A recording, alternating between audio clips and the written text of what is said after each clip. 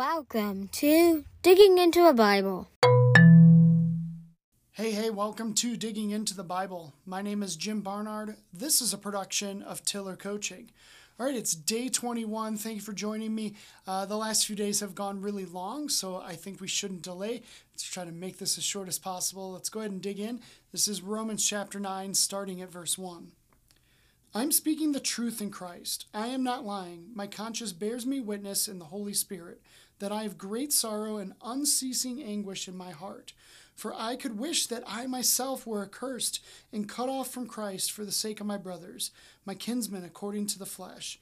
They are Israelites, and to them belong the adoption, the glory, the covenants, the giving of the law, the worship, and the promises. To them belong the patriarchs, and from their race, according to the flesh, is the Christ, who is God over all, blessed forever. Amen. But it is not as though the word of God has failed, for not all who are descended from Israel belong to Israel, and not all are children of Abraham because they are his offspring. But through Isaac shall your offspring be named. This means that it is not the children of the flesh who are the children of God, but the children of the promise are counted as offspring. For this is what the promise said, about this time next year I will return, and Sarah will have a son. And not only so, but also when Rebekah had conceived children by one man, our forefather Isaac, though they were not yet born and had done nothing either good or bad, in order that God's purpose of election might continue, not because of works, but because of him who calls. She was told, the older will serve the younger. As it is written, Jacob I loved, but Esau I hated. What shall we say then? Is there injustice on God's part? By no means. For he says to Moses, I will have mercy on whom I have mercy, and I will have compassion on whom I have compassion. So then it depends not on human will or exertion, but on God, who has mercy.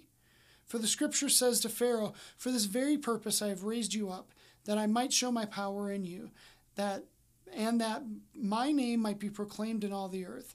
So then he has mercy on whomever he wills, and he hardens whomever he wills. All right, so there's something nice and something hard in here. Let's start with the something nice. Paul wishes he could sacrifice his salvation for the sake of others, namely the Israelites, his Jewish friends who have not grabbed hold of the prophesied mercy of the Messiah.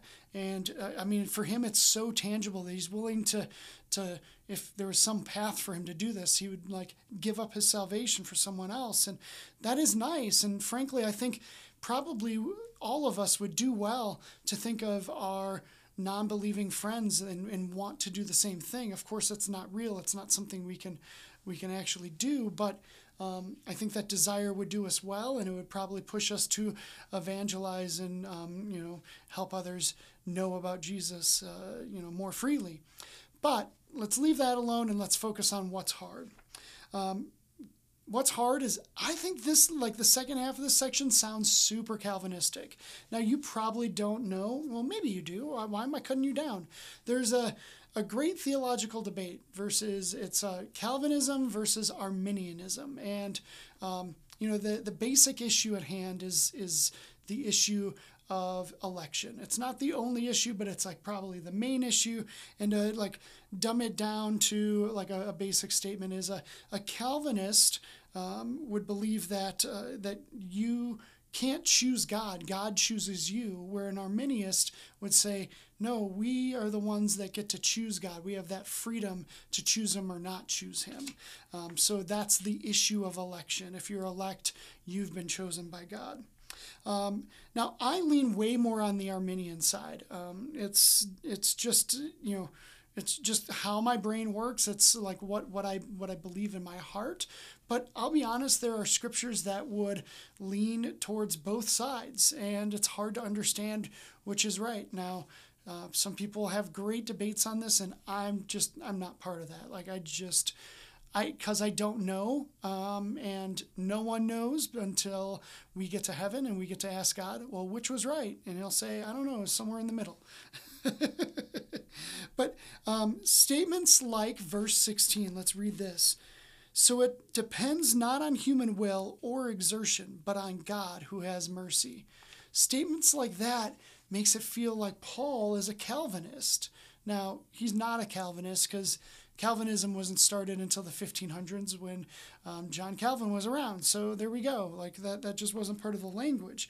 But I do believe that since this section started with, this focusing on desire for Israel, and there are so many Old Testament callbacks in this section, I believe that this is more a narrative of moving beyond the Jewish people and offering salvation to everyone.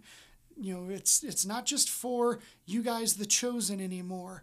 God will have mercy on whom he wants to have mercy. And so writing to a largely Gentile crowd, I think that this would play well to say, yeah, God is in favor of you and he wants to be with you. And it's not just about the Jewish people like it maybe was at one point. So darn it, I went over 6 minutes. This is so hard. I'm telling you, I'm really trying.